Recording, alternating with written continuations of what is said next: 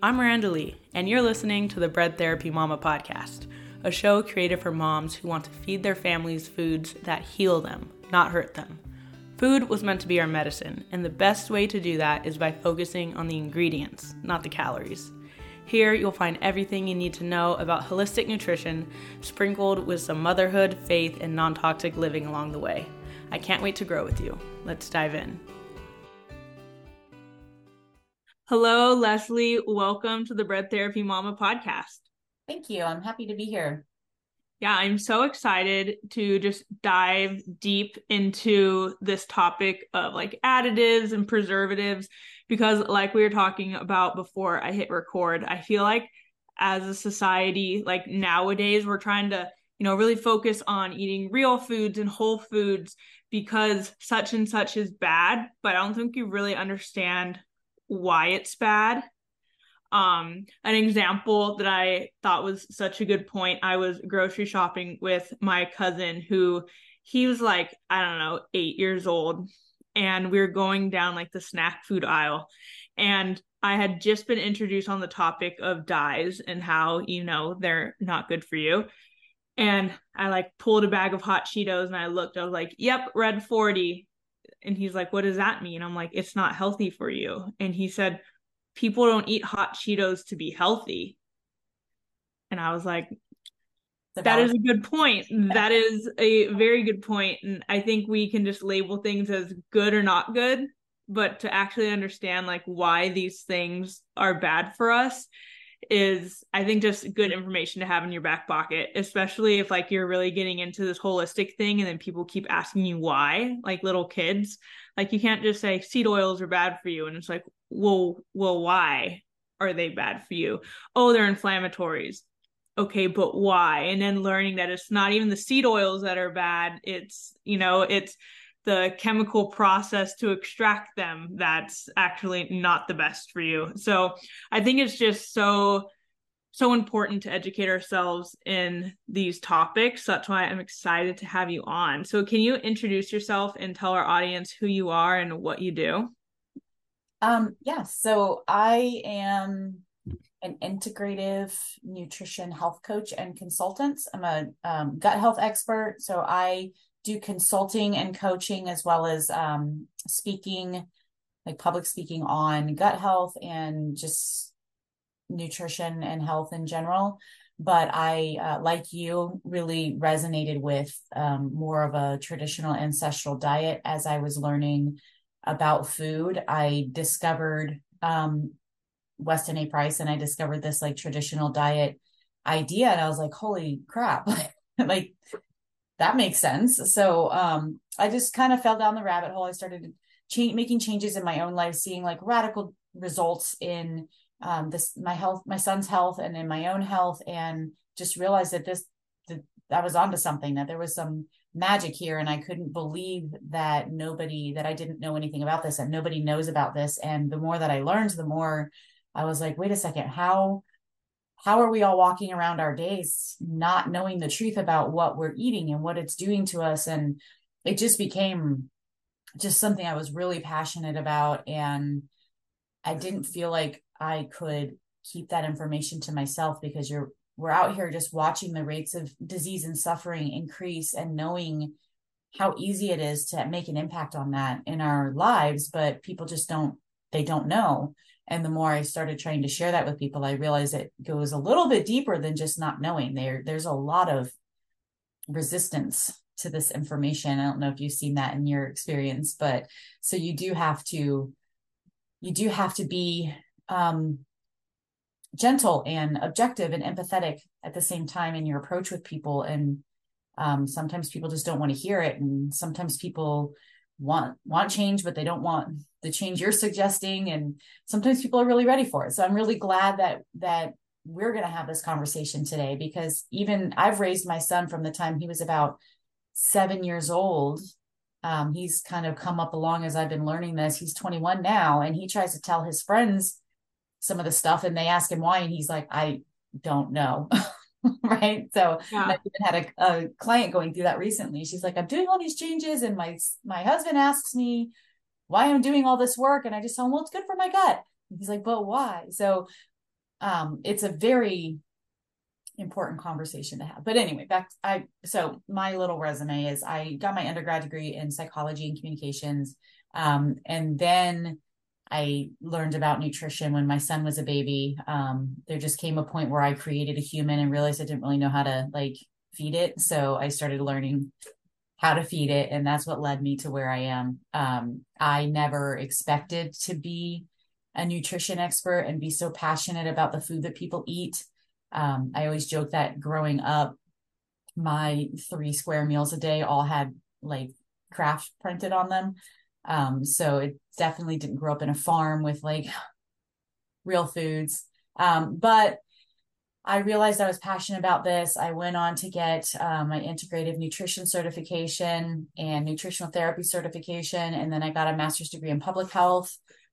So I'm a trained health coach and just a total nerd about data and science and food. I work at a academic medical facility in the clinical research center. So I definitely have like a very solid research data Mm-hmm. background to draw from, which I think has been really helpful in this journey because like you said, there's a lot of information out there, and there's a lot of information out there that doesn't have a lot backing it up sometimes. So sometimes you don't know if that's actually like a real thing. Like I hear it, it makes sense and cool, but like, is that true? Is it legitimate? So it's been kind of fun, kind of difficult, balancing the like holistic world and the like traditional medicine world. But I think that really kind of has positioned me to be a little bit of a translator between the two. Mm-hmm. So I really kind of enjoy reading the like nerdy academic articles and then telling people what they actually mean and looking at statistics I see in all of the media and trying to interpret what that actually means. And so that's kind of where my little flow is, where my zone of genius is, and just really love talking about this stuff. So that's who I am, sort of in a long, big nutshell. Yeah, I mean, we need more people like you because I feel like over time, it's like, I feel like some people, their argument is always, oh, but medicine has gotten so much better and more advanced and technology. And it's like, that's so true. But then I feel like our nutrition has just gone the other way, though. Like, imagine how healthy we would all actually be with all these modern technologies and advancements. And if we all ate like whole raw foods, not all these packaged preservative foods. Like we'd all be so healthy. And yes, modern medicine is important and it helps us, but it shouldn't be like, oh, if I'm eating packaged foods every day and all these dyes and chemicals, like, well, we have medicine and that's what it's for. And I think that's a mindset a lot of people, especially Americans, have.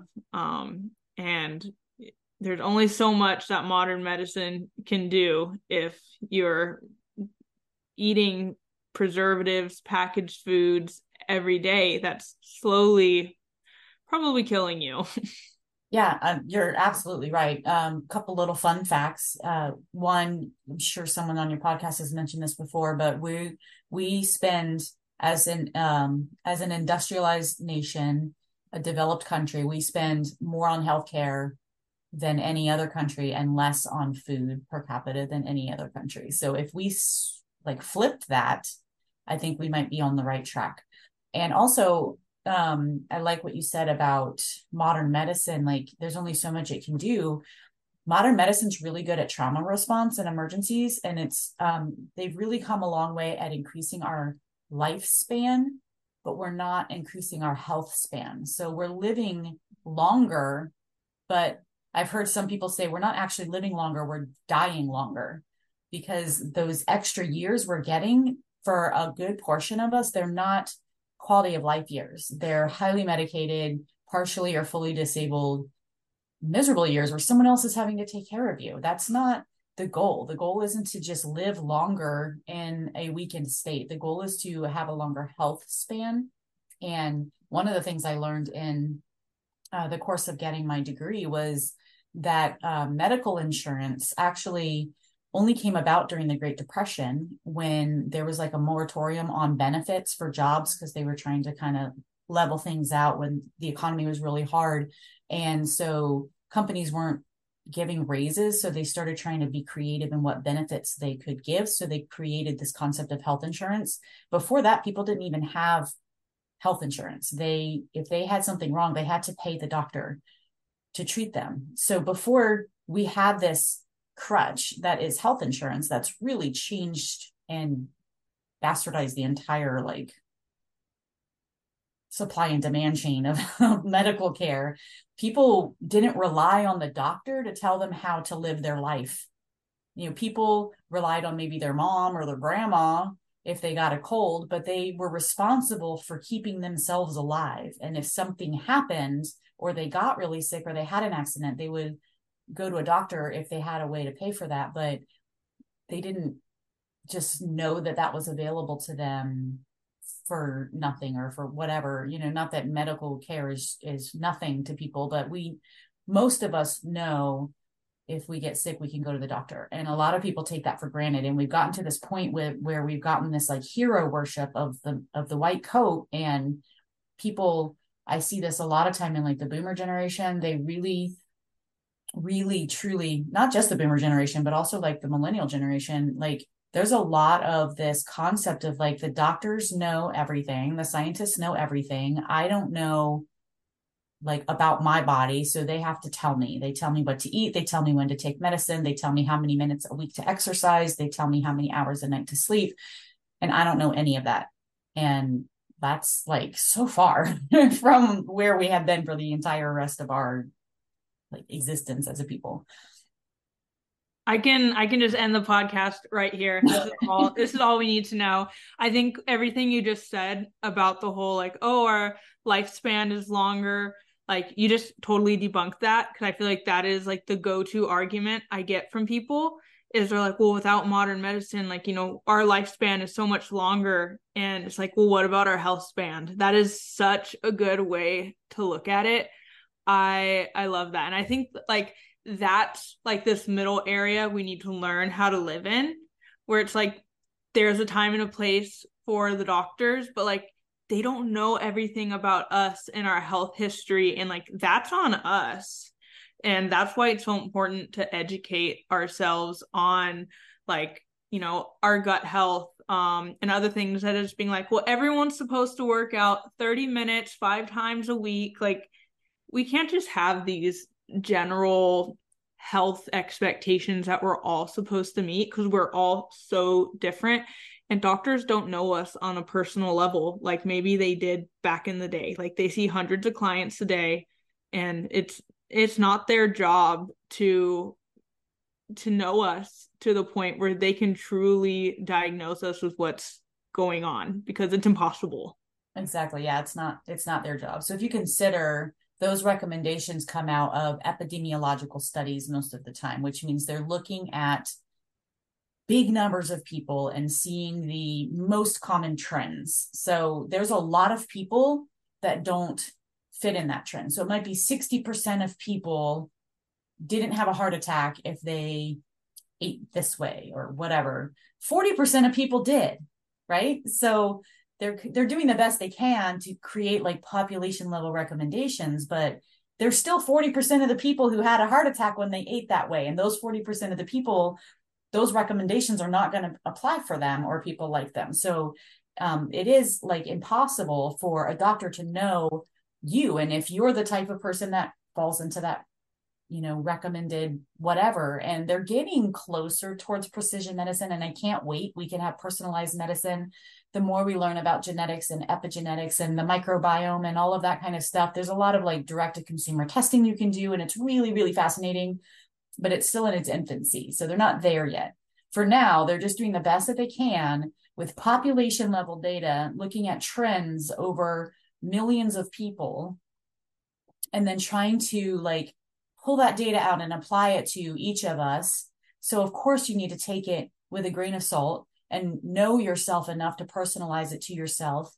But then it's also really hard for some people to have the confidence in that, to advocate for themselves, and to maybe even disagree with their doctor and say, well, I understand that, but I don't think that's right for me, because some doctors don't handle that well. But a lot of doctors, it isn't their job. They don't want you to be relying on them to tell you what to eat. Like, they don't have time for that.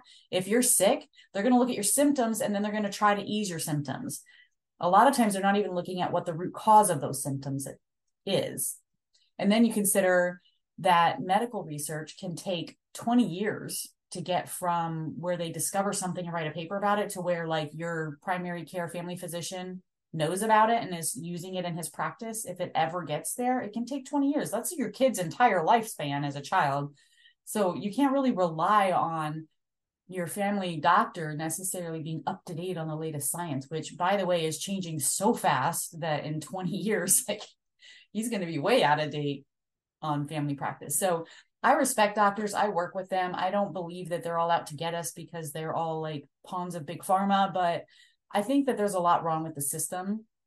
But I think that a lot of the parts that are wrong with the system is us and what we think the system is for.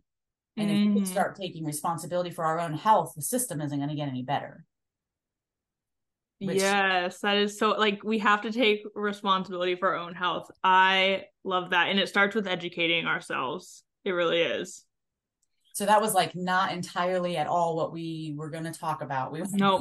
the same thing, but we can redirect now and Yes. take that, like, all that kind of science and clinical research talk to food additives, which is what we were going to talk about, right? Yeah, exactly. Because we think that just because something is allowed and, oh, if the government and the FDA says that it's okay, that I should be fine to eat it or have it in my house. And that's a horrible mindset to have, because first of all, like, can we just talk about, like, there's so many different, like, rules and regulations, like, from country to country. Like, yeah, the US allows food dyes, but, like, other countries, like, they're banned. So, like, I don't know. And, like, fluoride in the water, like, that's another one.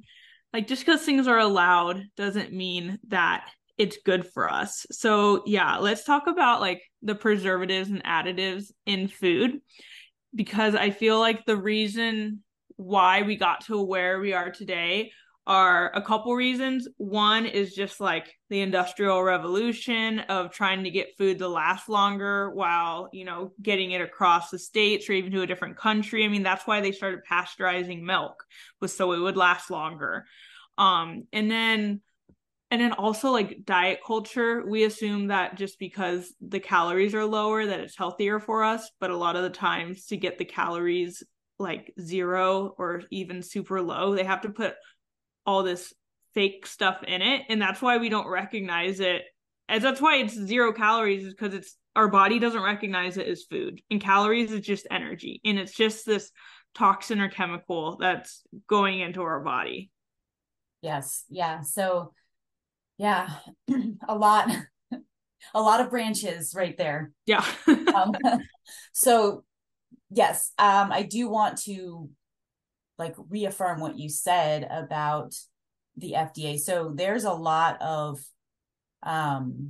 corruption within some of those regulations and some of the history of food policy. There's a lot of corruption. There's a lot of legal corruption. Like, when you talk about lobbying, there's a lot of money behind ensuring that certain things are okay and certain things are not okay.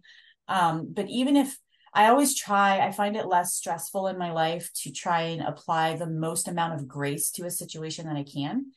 So even if we don't want to talk about how the people on Monsanto's board are also in the FDA and, back and forth, and even if we just want to give everyone the best intentions, that they're just out there trying to do their job, your specific individual health is not a priority when it comes to creating policy. When it comes to creating health and food policy, they have to look at the population level health, but the health isn't even the top priority.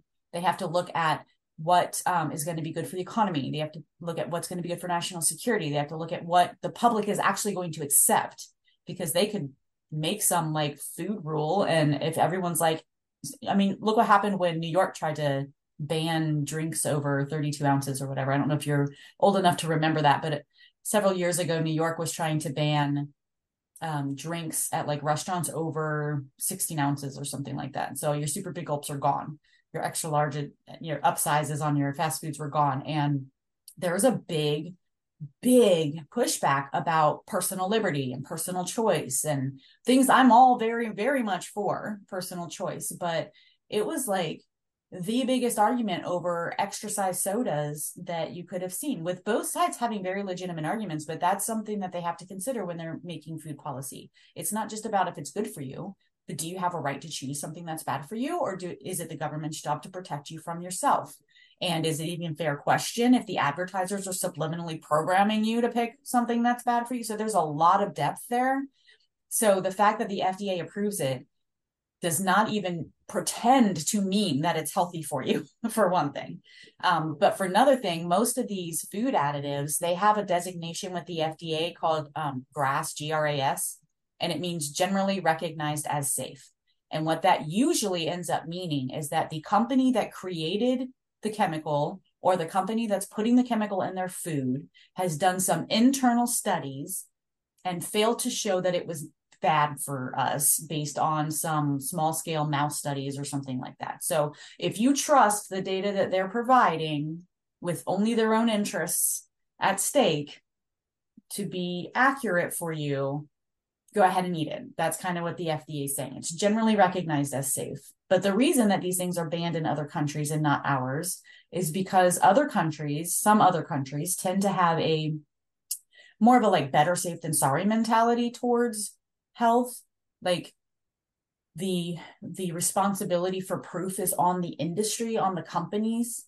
But in the United States, we've always been very like pro business and pro industry and pro, innovation. And because of that, the responsibility for proof is on the consumer, or the responsibility for decision making is on the consumer. And it puts us in a difficult situation when you talk about that education piece, because we don't have time to learn all of these food additives and whether they're good for us or not, and track down the research and track down who's funding it and all of that. We're living our lives. We're busy enough as it is, right? So we trust the FDA, but we don't really understand how the FDA makes those decisions. And so then we get in this situation where we're just like trusting in something that wasn't even ever promised to us to be that. I never thought of it like that. Yeah. I mean, America, we're all about like freedom and, making our own choices for ourselves. But then we turn it around and say, well, aren't they supposed to be protecting us? Exactly. Right. Exactly. That's exactly Wow. what we do. So you have to pick a side, kids, pick a side. Do you want to be responsible to be free to make your own choices, or do you want the government to make you safe? Like one or the other, because both is getting us in this weird situation that we're in. Hey guys, I want to take a quick break from this episode to tell you about my favorite online market, which is Thrive Market. I just absolutely love everything that Thrive stands for. They are on a mission to make healthy living easy and affordable. They have high quality, healthy, sustainable products at member-only prices. So you get all this high quality stuff for a bargain. Like these prices cannot be beat anywhere else. And you can not only get like pantry essentials and grocery items, but there's also non-toxic cleaning supplies, beauty items, baby and bath products, and even biodynamic wine. Like they have anything and everything that you need if you like went to the local Walmart or something like that, except they only carry products that they want 100% back, which I love. So you're not going to go on there and find like Doritos and Pringles, but you are going to find healthier alternatives that, are dye-free or that or organic or gluten-free, like just healthier versions of the snacks and foods that you love. And I think my favorite part is that they have these filters for you to filter through your values or your dietary preferences or lifestyle choices. So like, for example, for me, whenever I'm trying to get food or groceries on Thrive Market, I'll always do like the filters for organic, gluten-free, and dye-free, because those are just my dietary preferences and allergies. And it will just give me everything that fits those filters. And then, if I want to get some makeup on there or cleaning supplies, like I'll look at women only. I'll put like the women owned only business filter on there. I'll do fair trade, or I'll do eco-friendly packaging, and it'll bring up everything that fits that. I love it. And I think my most favorite part of Thrive Market, which you can't really find at any other grocery store, is that they give you little refill packs for your seasonings, like salt, pepper, paprika, garlic powder, whatever. You can order that on Thrive Market as well. And I love that because you don't have to just get a whole new container every time, which is so wasteful. They just give you a little packet for you to refill your own containers at home. But that's just personally one of my favorite parts. So it just helps me reduce my carbon footprint and waste that's something I'm really passionate about. So yes, Thrive Market is amazing for a million different reasons. So it is a $60 annual membership fee, or you pay $12 a month for the membership. You get free shipping if you spend $49 or more, which is amazing because that's super easy. When you grocery shop, you're spending $49 at least. So free, fast, carbon neutral shipping, like super fast. And with my link, you are going to get 30% off your first order and a free gift valuing up to $60. So you can go in the show notes for my link, or you can go to linktree.com/this is Miranda Lee, and I'll have it on there. But I highly recommend Thrive Market. I've had it for years, and I will have it probably forever. It is just a great way to have high quality products, but also save money, and it fits in my budget. I absolutely love it. So like I said, check the show notes for your 30% off and free gift. And let's get back to the episode. So even if we classify them, each of these classes of food additives, like pesticides they put on food dyes, artificial sweeteners, stabilizers and gums, and preservatives, I'd say like 5 classes. Even if we just talk about each of those classes, there's sometimes different reasons they're bad for you.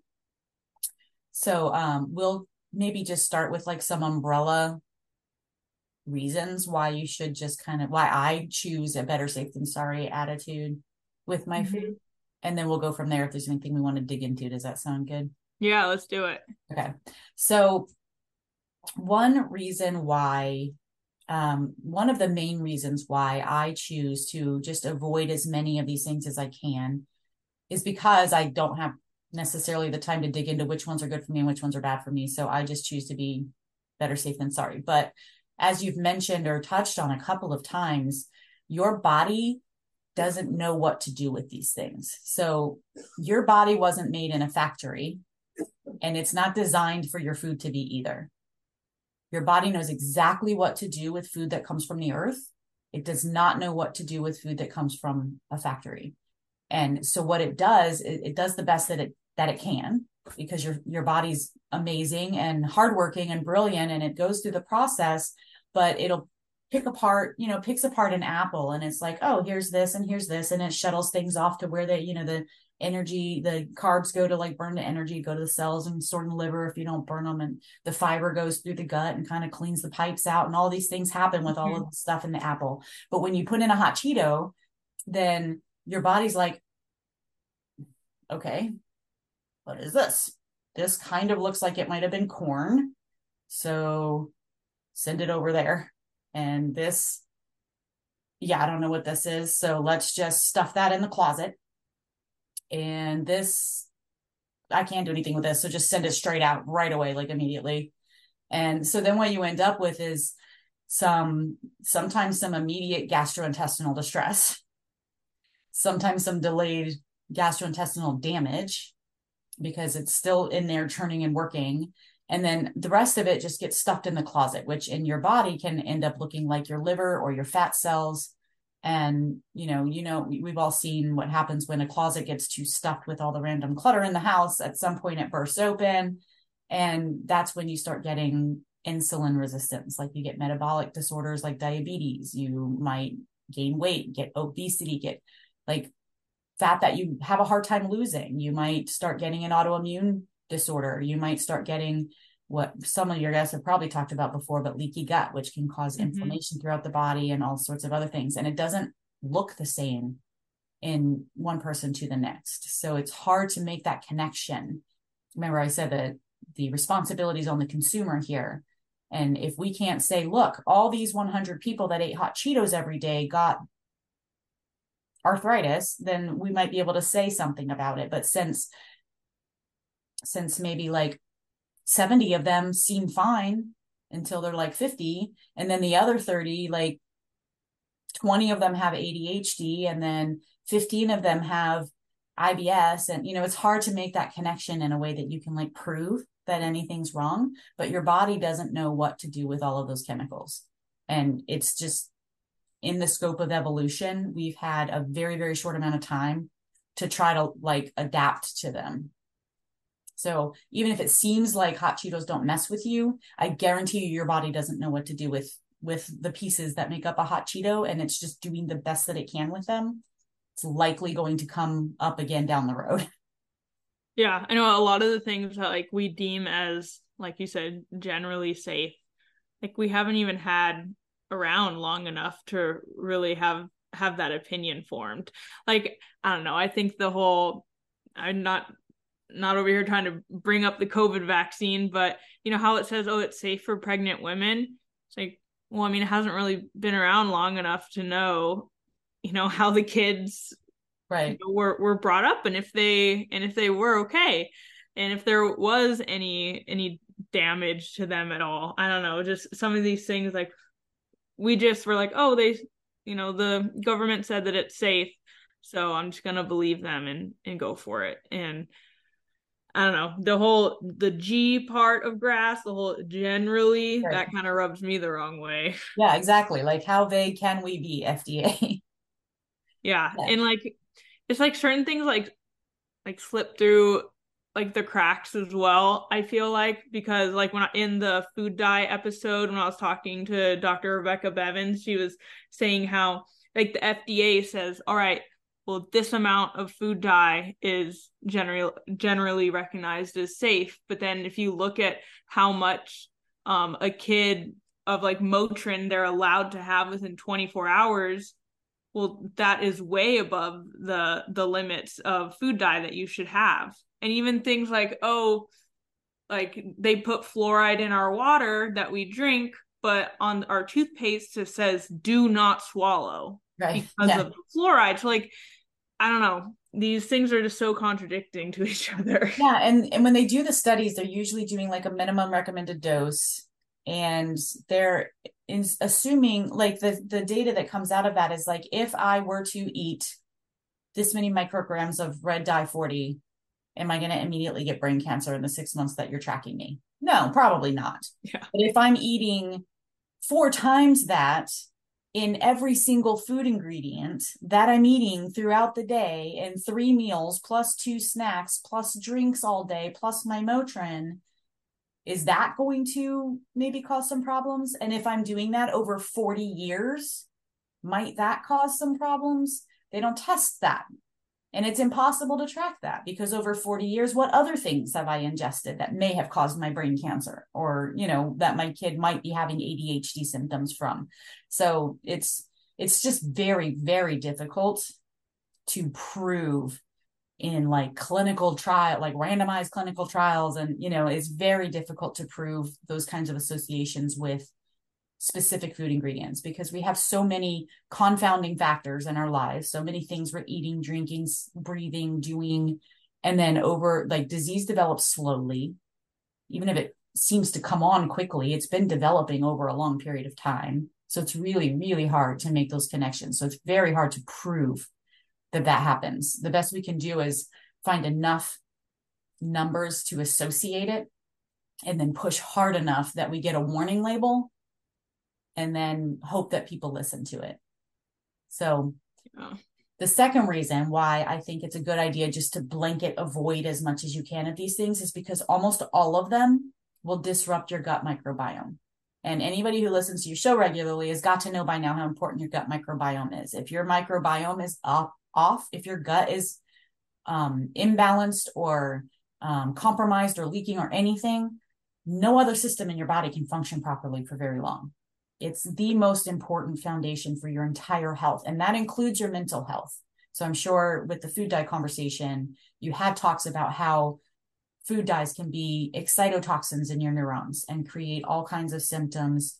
They're not the only things that do that. Artificial sweeteners can do that for some people. Some of these preservatives can do that. But even if those preservatives don't directly cause that reaction in your brain, disrupting your microbiome can cause that disruption in your brain. I don't know if she mentioned that a good portion of your neurotransmitters are actually produced in your gut, or the precursors are.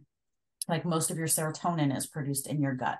So a good portion of the way that your brain functions, your neurological and mental health, is reliant on a healthy gut and a diverse microbiome, meaning a lot of different kinds of microbes living in your gut.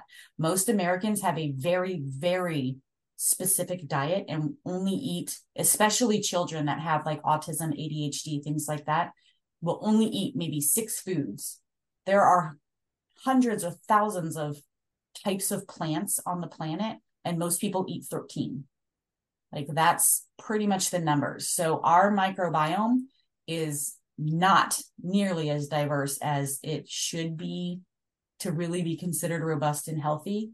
And that affects your mental health. It affects your neurological program, like processing, like the way that your brain can actually work, with brain fog and memory, and even like how smart you can be. It affects your immune system. It affects your hormonal, your endocrine system. It definitely affects your gastrointestinal system. So anything that you can do to improve or protect your gut health, you really should be trying to do, because there is so much happening in your life that you don't have control of that is damaging your gut. I really advocate for controlling what you can when it comes to that. So everything that you do, eat or drink, I would pass it through a gatekeeper question of, is this going to be good or bad for my gut? If you want to eat hot Cheetos sometimes, sure, eat hot Cheetos sometimes, but know what you're doing, like informed consent, right? Know the choice that you're making. And the rest of the time, do things that are really good for your gut, because it's going to need the help if you're eating hot Cheetos. So whether you're talking pesticides, food dyes, artificial sweeteners, the gums and stabilizers that make the consistency good and keep things from separating, those all like really wreak havoc on your microbiome. They like destroy a lot of the diversity in your gut, which makes it harder for everything else to do its job, completely eliminates some of the vital functions that our gut has, and also creates an environment where it's really, really easy for harmful microbes to grow and thrive, which is why so many people are so susceptible to like foodborne illnesses and stomach bugs and things like that. Yeah, I know like some things people say to me because, I try to, I have my kid, like he doesn't eat any dyes, like us as a family, we don't eat dyes. Like we really try to limit like any preservatives or additives or anything. And then there's the whole like, well, what if your kid goes out and eats it at a birthday party? That's fine. It's I want there are places that I can control what me and my kid eat. And, the few times for the things that I can't control, I really don't think that's going to hurt them the way that if we were eating preservatives and dyes for all of our meals and snacks. It's like for the few times that they do go out and maybe have something that wouldn't be a part of our everyday, it shouldn't wreak the havoc that it would if this was part of their everyday diet. Yeah, and another benefit I've seen just having raised a kid like this is that when they do have those, it's very easy for them to notice the effect it has. So my son now knows what sugar does in his body. Like he feels it, and he still eats sugar, but when he like is cranky afterwards, he knows why. And Yeah. he can choose whether he wants to eat sugar or not, depending on if he's willing to feel cranky afterwards or not. So he's very aware of the effect things have on his body. He still chooses them if he wants to, but he knows the choice he's making. He's not just walking around cranky every day, like on Instagram talking or on TikTok talking about his anxiety and ADHD, he knows exactly what's causing those things. So he can choose not Mm-hmm. to have them if he wants to. So when he's trying to improve the way that he feels every day, he knows, well, I'm going to start with my diet, and I'm going to start, and then I'm going to look at moving my body. So he knows those things. And so that's Mm-hmm. the benefit that your son's going to have because of the way that you're raising him, is he's not going to feel restricted. He can go still enjoy the cupcakes at his friend's birthday party, but he's going to start noticing that he doesn't feel good after that. So he can choose different as he's, when he's grown, he can make those choices. Whereas if you didn't teach him that, he would grow up and just not have that power in his life to make that choice for himself. He wouldn't even know that he was poisoning himself. So Yeah. it's not even fair. It's not even like an informed decision. Yeah. I think a lot of people, that's just how they live. They don't know. Yeah, They have and a no lot of idea. them don't want to believe you when you tell them at that point. So teaching them when they're young is really the best way, because then they don't have Yeah. those intense associations with food that we have by the time we're grown. So Are there any can you think of any specific examples of maybe common additives or preservatives that you see in foods that maybe these are some go to, really try to avoid these. Like with dyes, we say red 40 and blue 1 and yellow 5 or whatever it is. What about other additives? yeah, I think the dyes are one of the most important ones. So if you've chosen I'm going to avoid dyes, I would say the next step would be avoiding artificial sweeteners. Artificial sweeteners have been artificial sweeteners destroy your microbiome. There's been debate for decades over the associations that they have with cellular dysfunction, like cancer. So there is enough evidence for me that these things could potentially contribute to cancer growth in your body, because they're not good for your cells. So they destroy your microbiome, they mess up your cells and may contribute to cancer.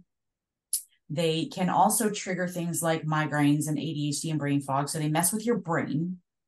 And even if they don't cause those things in me, they do cause them in other people, meaning that they are doing something to my brain, even if it's not symptomatic, right? Yep. And then the final thing is that they confuse the crap out of your body. So your body thinks it's getting calories and nutrients, and then it isn't. So it starts all these processes, like it's getting some nutrients, and then there's nothing there. And it's like, well, hold on. Wait, we still need calories though. So it has been shown clinically that people who drink diet soda eat more calories than people who don't. So if you want something sweet, just eat some sugar. Eat something with sugar in it. Eat something with honey, maple syrup. You can eat a little bit of stevia or monk fruit if you want, or eat dates or, a sweet fruit, a sweet vegetable. There are ways to give your body something sweet when it wants it.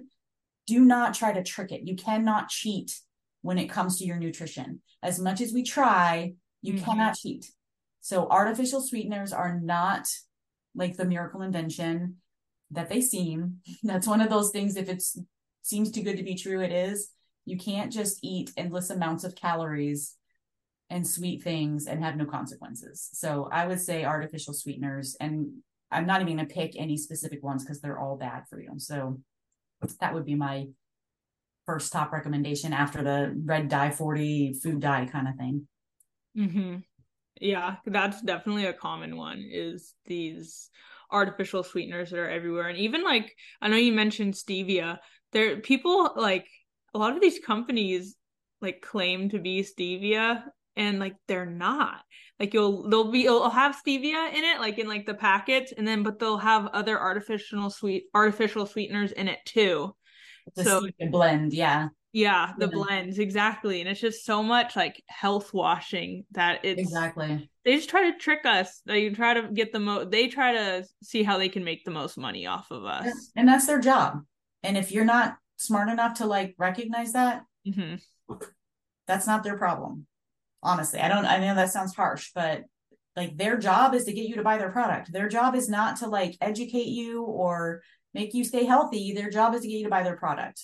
So if you just look at things in that light, you don't have to be mad about it. You don't have to feel betrayed about it. Just know they're doing a job. You have a different job. Your job is to figure out how to feed your family healthy, even though they're trying to give you all of these like buzzwords to make you think that they're it. You have to look beyond that. You just have to think critically enough to look at the ingredients list. If you don't know what something is, you probably shouldn't eat it. Yep. Yeah, that's the thing. So many people are just used to looking at the calories or carbs and or protein in foods when we need to really be looking at the ingredient list Yep. because that's what matters. Who cares if it's 0 calories when there's literally like 30 ingredients still in there, like big red flag. Right. You know what else is 0 calories? Drano. Oh, you eat that, right? So yeah, I Funny. always start people looking at the ingredients list. It's very easy to get overwhelmed. But like what we're trying to do is just share the information for you guys to have as you can process it. It's all here as a resource. It doesn't mean you have to like deal with everything all at one time.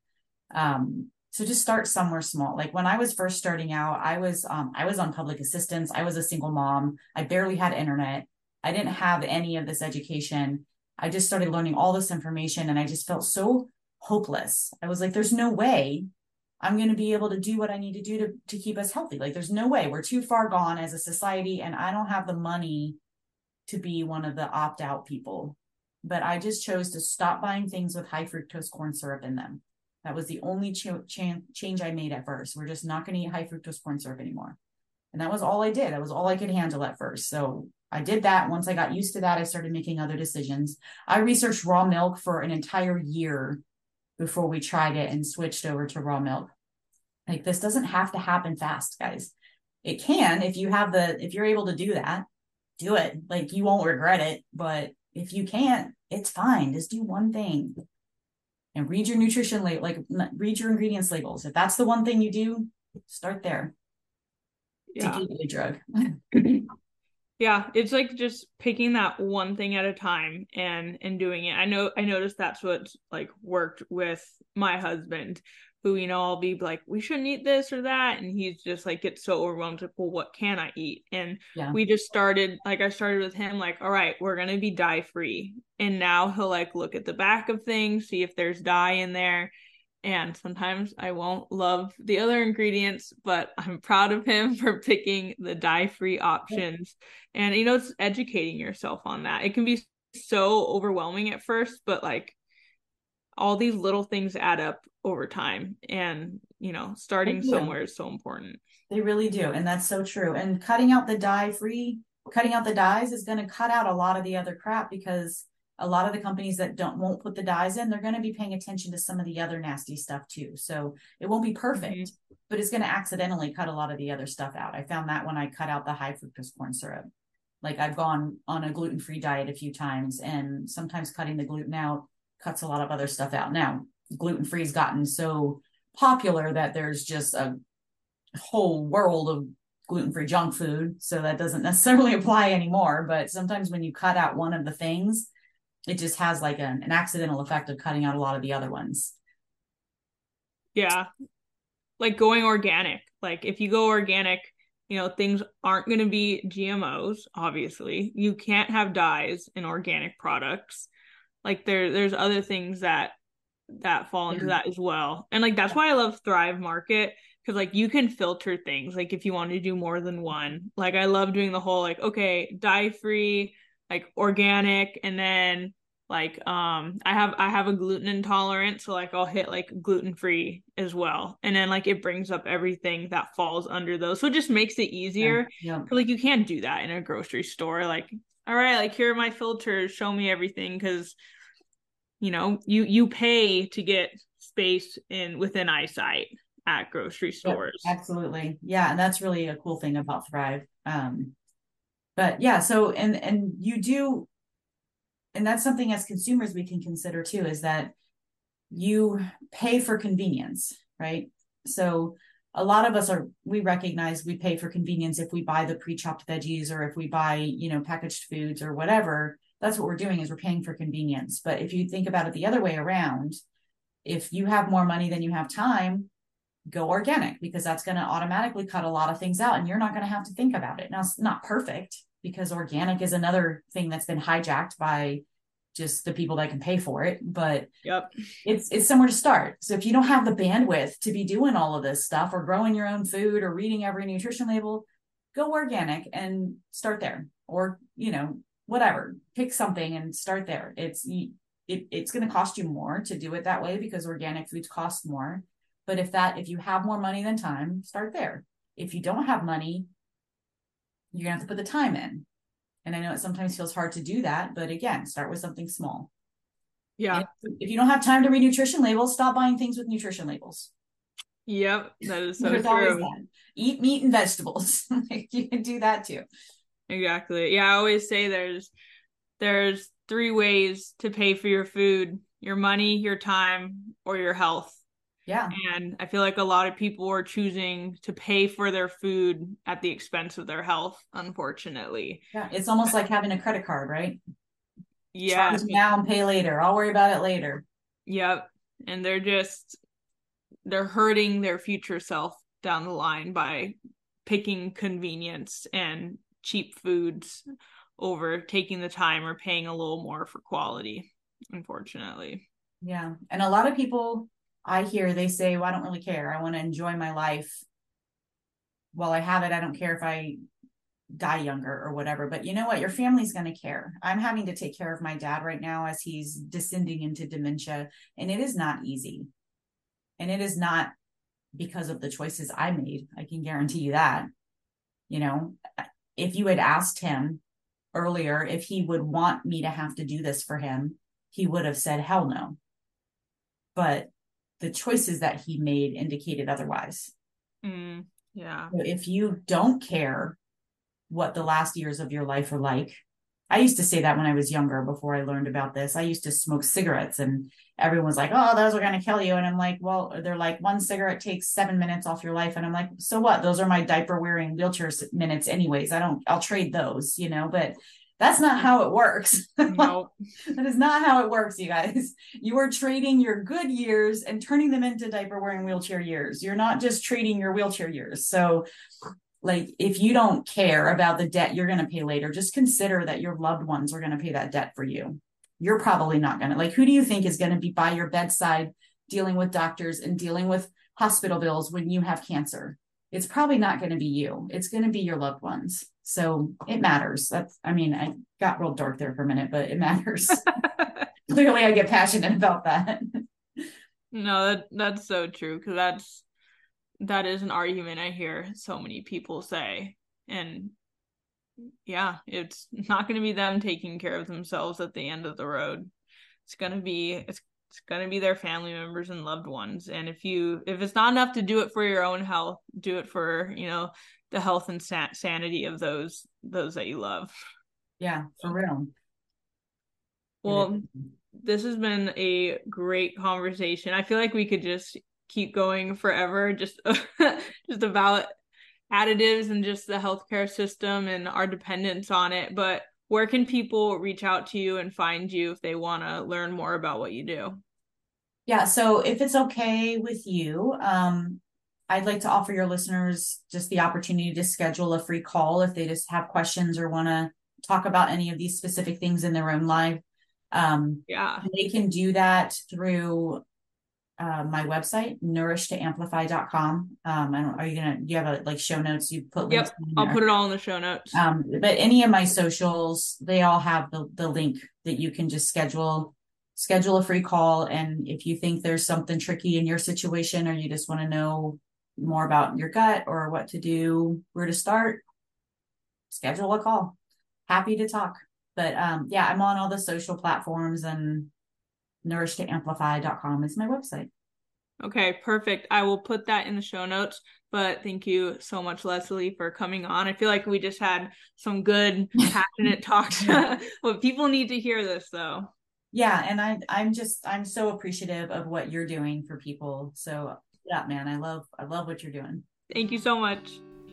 Thank you all for joining me in another episode of the Bread Therapy Mama podcast. If you like this kind of content, check out my blog for recipes, how-tos, product recommendations, and more. Just go to breadtherapymama.com. I'll see you all in the next episode.